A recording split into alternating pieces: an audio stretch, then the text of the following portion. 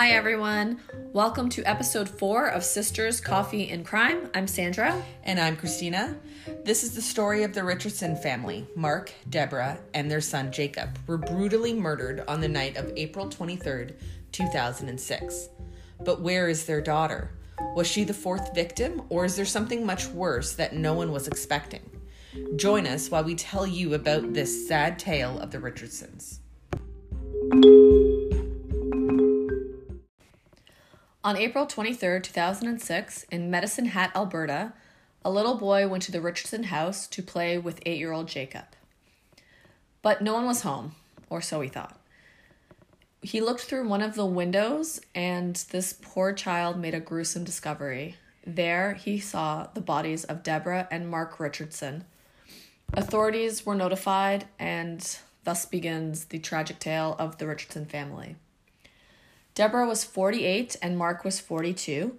They had 2 children, Jacob, age 8, and their daughter, who was 12. All of her, her name and everything was taken out of the Canadian media. They referred to her as JR. Okay. But it's out there, it's everywhere, so obviously we can say it. Her name was Jasmine Richardson. Okay. I looked at pictures of the Richardsons, and I have to tell you that they look like a typical family. Happy, loving, together. There are some beautiful pictures out there, but nothing is as it seems in a small glimpse of a picture. Their daughter, Jasmine, who was only 12, was in a relationship with a 23-year-old man, Jeremy. Oh, okay. Yes, and not surprisingly, their parents had a problem with this relationship. Well, and I mean, I'm just going to say, I don't want to call it a relationship. That's just... No, he's a pedophile? Yeah. I mean... They call it a relationship, and it's dealt with as a relationship, but she's 12. She's not even at age of consent. I don't believe this is a relationship. Right, okay. It was the cause of many arguments in the Richardson house. No one was happy. Jasmine's parents and even Jasmine's friends had issue with their relationship. Well, of course, they're little kids. They're 12 years old. Yeah, but, when your other 12-year-old friends have a problem with it, right? Good for those 12-year-olds who are saying that, because sometimes you could just think it's cool. Oh, she has an older boyfriend or whatever. But even they knew that something was wrong.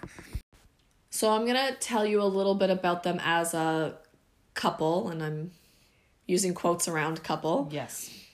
It was thought that they met online. Jeremy and Jasmine both had accounts on vampirefreaks.com. What? Yeah. What is that? That is a website for people who are living sort of a vampire lifestyle to meet. And okay, so this 12-year-old was on that. Yep. Jeremy actually told his friends that he was a 300-year-old vampire. And he enjoyed the taste of blood. He even went as far as wearing a vial of blood around his neck. Okay. Just let that sink in. And anyhow, his friends will say that Jeremy and Jasmine actually met at a punk show. Okay. Now, a lot of the research and there's a lot that goes into this story, but it always comes back to this lifestyle of punk music is what influenced the murders. Okay, I see what you're saying. Okay. So just like when in the past where we say video games have caused... Right. Okay. I'm not going to talk about this. I don't think that music influences killer thoughts. I think that maybe it can influence the way you dress or your makeup or whatever, but I really don't think that it made them murder anybody. Mm-hmm. Now, Jasmine and Jeremy did have many conversations online. They were both on a website called Nexopedia, which is a popular website for young Canadians. I feel like in 2006 I was a young Canadian, but I've never heard of this. No, me neither. Okay. I mean, I was definitely younger than I am now, but I've never heard of it either. Messages were public on the site until the webpage took them down, obviously. Mm-hmm. Jasmine's page said that she was 15 And even if Jeremy believed that she was 15 when they met, as a 23-year-old, even if she's 15, their relationship is still beyond wrong. Yeah, it is. Yeah. Jasmine's page also stated the quote, "Welcome to my tragic end." Oh, wow. Yeah. One of their messages, Jasmine, who went by Runaway Devil, wrote to Jeremy, and his, handle was Soul Eater. So this is one of their messages. This is Jasmine writing to Jeremy. Quote, "I hate them, so I have this plan. It begins with me killing them and ends with me living with you." End quote. Here's Jeremy's 23-year-old man's response. "Well, I love your plan, but we need to get a little more creative with, details and stuff." End quote. Wow. I know, this one actually, this whole case gave me a little bit of a headache. Yeah. It sounds like it. I can't. When the investigation starts, it goes from police thinking that Jasmine is possibly the fourth victim. They think maybe someone took her. Right. To believe, they go through her room and they go through her computer and they realize really quick that they need to find her because she knows what happened or she has taken part in this. Right. Well, because with those discussions, I guess they saw the online chat. That she wanted to kill her parents. Here's what police walk into. In the basement, they found Deborah at the bottom of the staircase with 12 stab wounds. Mark was also found in the basement, and he fought for his life using a screwdriver. Ultimately, he was stabbed 24 times, including a stab wound to his back. And 8-year-old Jacob, he was found in his room on a blood-soaked bed with his throat slashed wide open. The crime scene was gruesome. There was blood everywhere, and there was even bloody handprints on the walls. The police catch up with Jasmine and Jeremy the following day in Leader, Saskatchewan, with some friends in a pickup truck. While in custody, Jeremy will admit to an undercover agent all about the murders and what happened. And this will come out at trial.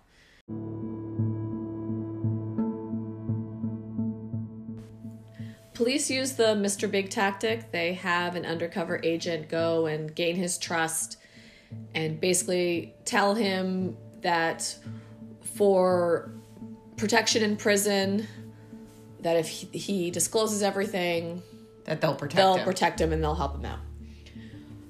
So Jeremy says that before the murders, he drank a 2-4 of beer, drank a bottle of Vampire brand wine, and consumed a gram of cocaine.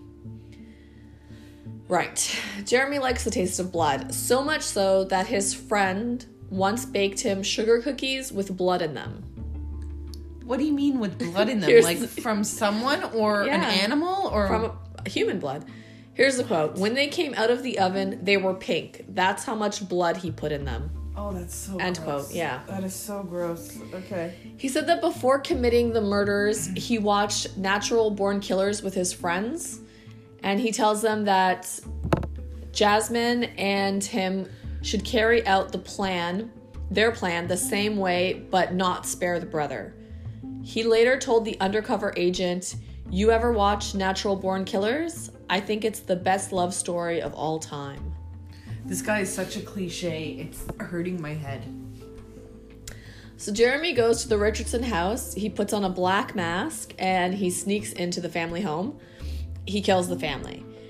Now, Jeremy did try to get his friends to help him with the murders. In fact, 2 of them testify against him at trial. Jordan Atfield will testify that Jeremy asked for help and he flat out refuses. Jeremy says that if he gets caught, he's going to put the blame on Jordan and some of his other friends. This guy's a piece of work. James Whaley also testified that Jeremy said he gutted them like fish. There was an underage witness, and obviously we don't know her name, that says Jasmine and Jeremy smiled while watching coverage on the murders, on the news. And we don't know who she is or he is, this this underage No, because person? they're underage, they're... Right. So we don't know if it was like a friend of hers or another person that they were hanging out with. Okay. I'm guessing a friend of hers if he's underage. Unless Jeremy has multiple underage friends. I mean he's dating an underage girl, I don't know. Right, I wouldn't put it past him, so... Jeremy says that he killed Deborah and Mark, but not Jacob. Jeremy tells the undercover agent about this murder. In a conversation, he says, "You hear about that triple homicide? Yeah, you're looking at him. Me and my old lady have become legends." He goes on to tell the agent that Jasmine slit Jacob's throat. He says it didn't bother her at all. It didn't bother her at all either. In fact, the next day when we were on the road effing, she was laughing about it. She's got a few screws loose too. End quote. That's disgusting. It is. The Crown will say that Jasmine was the motive and Jeremy was the means to the killing. The Crown tells the jury that the motivation was rage at the parents because they were trying to stop them from dating.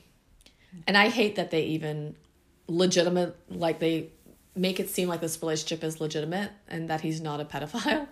Right. Jacob was killed because he could identify both Jeremy and Jasmine. The Crown also tells the jury that Jeremy says Mark's last word was why. And Jeremy told the undercover agent, because your daughter wanted it that way. He'll also tell the agent that Jasmine and him are supposed to get married in a Gothic ceremony and move to Germany. Okay. So that's basically the Crown story and what they found between friends and the couple and the online messages. And a lot of it, I mean, there's pages upon pages upon pages of this undercover Mr. Big operation that you can go through. Oh, okay, yeah. So here's a little bit of the defense to the crimes. From Jeremy, he said that it was impulsive and it was brought on by the drugs and the alcohol. He claims that none of this was premeditated, which, just reading a little bit of their messages, we know it was definitely premeditated. Right. Plus, he had two friends that came forward, right? That said that it was premeditated, that he tried to get help, right? So when Jeremy was talking to the undercover agent, he was only trying to get a better prison reputation. Like, that's why he says that he said all those things, but none of it's true. That's what he contends. Okay. They explain that the online messages by saying that Jeremy was a young man with no self-esteem who finally found someone to love him. That's disgusting. It actually makes me sick that someone would defend this. Yeah. They put May, who is Jeremy's mother, on the stand, and she talks about abuse that Jeremy went through at the time at the hands of her ex-husband and her lovers. She told the jury that Jeremy said he wished he was never born. That makes me sad a little bit if he wasn't a murderer. Do you know what I mean? Like, oh, okay, yeah. If he had like a crappy past. Yeah. And felt that way, but he didn't actually murder an entire family, you might actually have sympathy for him. Right. Like, no one should go through that. No one should go through that, but that's not a reason to kill people either. Right, exactly. So Jeremy and Jasmine are both found guilty of 3 counts of first-degree murder. And I hate this so much, but Jeremy is serving his 3 counts concurrently. Of course. Because they all happened in the same place. Another person was charged in this crime. Her name is Casey Lancaster. She was 19 years old at the time. She was charged with accessory. She drove the couple away from the house in her pickup and helped dispose of evidence. Her charges were dropped and she pled to obstruction. She received 1 year of house arrest and ordered to refrain from drugs and alcohol. I don't know how they came up with that or even why they dismissed the charges. Did she claim that she didn't know what she was doing? I think it was more of like if you testify against them, right, type of deal. Okay. So Jasmine, she was found guilty of 3 counts of first-degree murder, but she's 12. Right, so she was a minor at the time. She was a minor at the time. For somebody her age, the maximum sentence that she can get is 10 years. Oh, that's so gross. Okay. which she got. They gave her the maximum. Okay. Which would make her 22 if she went complete, right? Right. But when she turned 18, she couldn't be in the juvenile place anymore. So she went to a group home. Okay. And she did therapy there until her sentence was done. Why did they choose a group home and not prison? Like, I don't understand. Like, so she served her time from 12 to 18 in a juvenile center. Right. But then once she was 18, why didn't she go to prison? I think that they felt that she could be rehabilitated because she was so young when it happened. Okay. And her remaining sentence, she did serve out. And if she doesn't commit, like stays off police radar, Okay. when she turns 23, Okay. which has already happened, Right. it'll be all expunged from her record. So she's changed her name. She's out in the world. And no one knows. No one knows. She's in an unknown location, unknown name. We don't know where she is. Which is actually really scary to think about because she's just walking around out there. Yeah, I mean, I get that people are like, well, she was 12 when it happened, but she was the sole reason why it happened. I mean, it's not like... And she wanted it to happen. Right. It's not like she got steamrolled into this. Right. That bugs me too, but she was so young. I don't know if she really understood the gravity of what she did. Well, now she has to live with what she did, so... I did read that the judge said to her to now live her life and become the person that her parents could be proud of. And I think that angered a lot of people because she murdered them and now you're telling them to be the person... Yeah, you're telling her to be the person that her parents... would be proud of. It felt Yeah. like the judge was diminishing all the pain that she just did. Is there anything out there that says that, like, her mom's family or her dad's family talks to her? Or is she... No, it doesn't say anything, eh? Okay. No. I don't know if they would. I don't know. I mean, I guess there are probably some people on either side of the family that are like, you know, she was brainwashed by this 23-year-old. She was only 12 years old. She didn't know what she was doing. I mean... I can almost understand that, though. Yeah, I mean, she's not my family, so I can understand other people in her family thinking that. I don't know if that would be my position if it happened. I think the hardest part is finding out that she killed Jacob. I think that, for me as a family member, to find out that she killed her 8-year-old brother. But that doesn't necessarily mean that they believe it. Even if it came out in court, Right. they could have thought, well, she just took the fall for him or something, right? I mean, all the information that's out there really is about Jeremy. Yeah. She, like, when you read the information, she takes a back seat to it, even though for me, I would She's much rather front and hear center. her story She's than front and his center. story. Yeah. So I don't know if she's denied it. I don't know. Because all I could find out was Jeremy's story.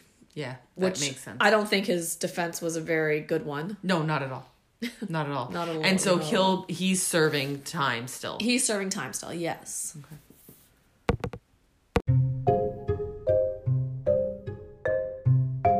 That's the case of Canada's youngest convicted multiple murderer. Thanks for joining us. Please press subscribe and rate us on Apple Podcasts so people can find us easier.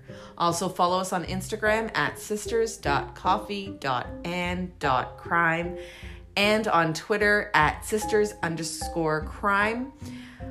Thanks for listening. This is Christina. And Sandra. Talk soon.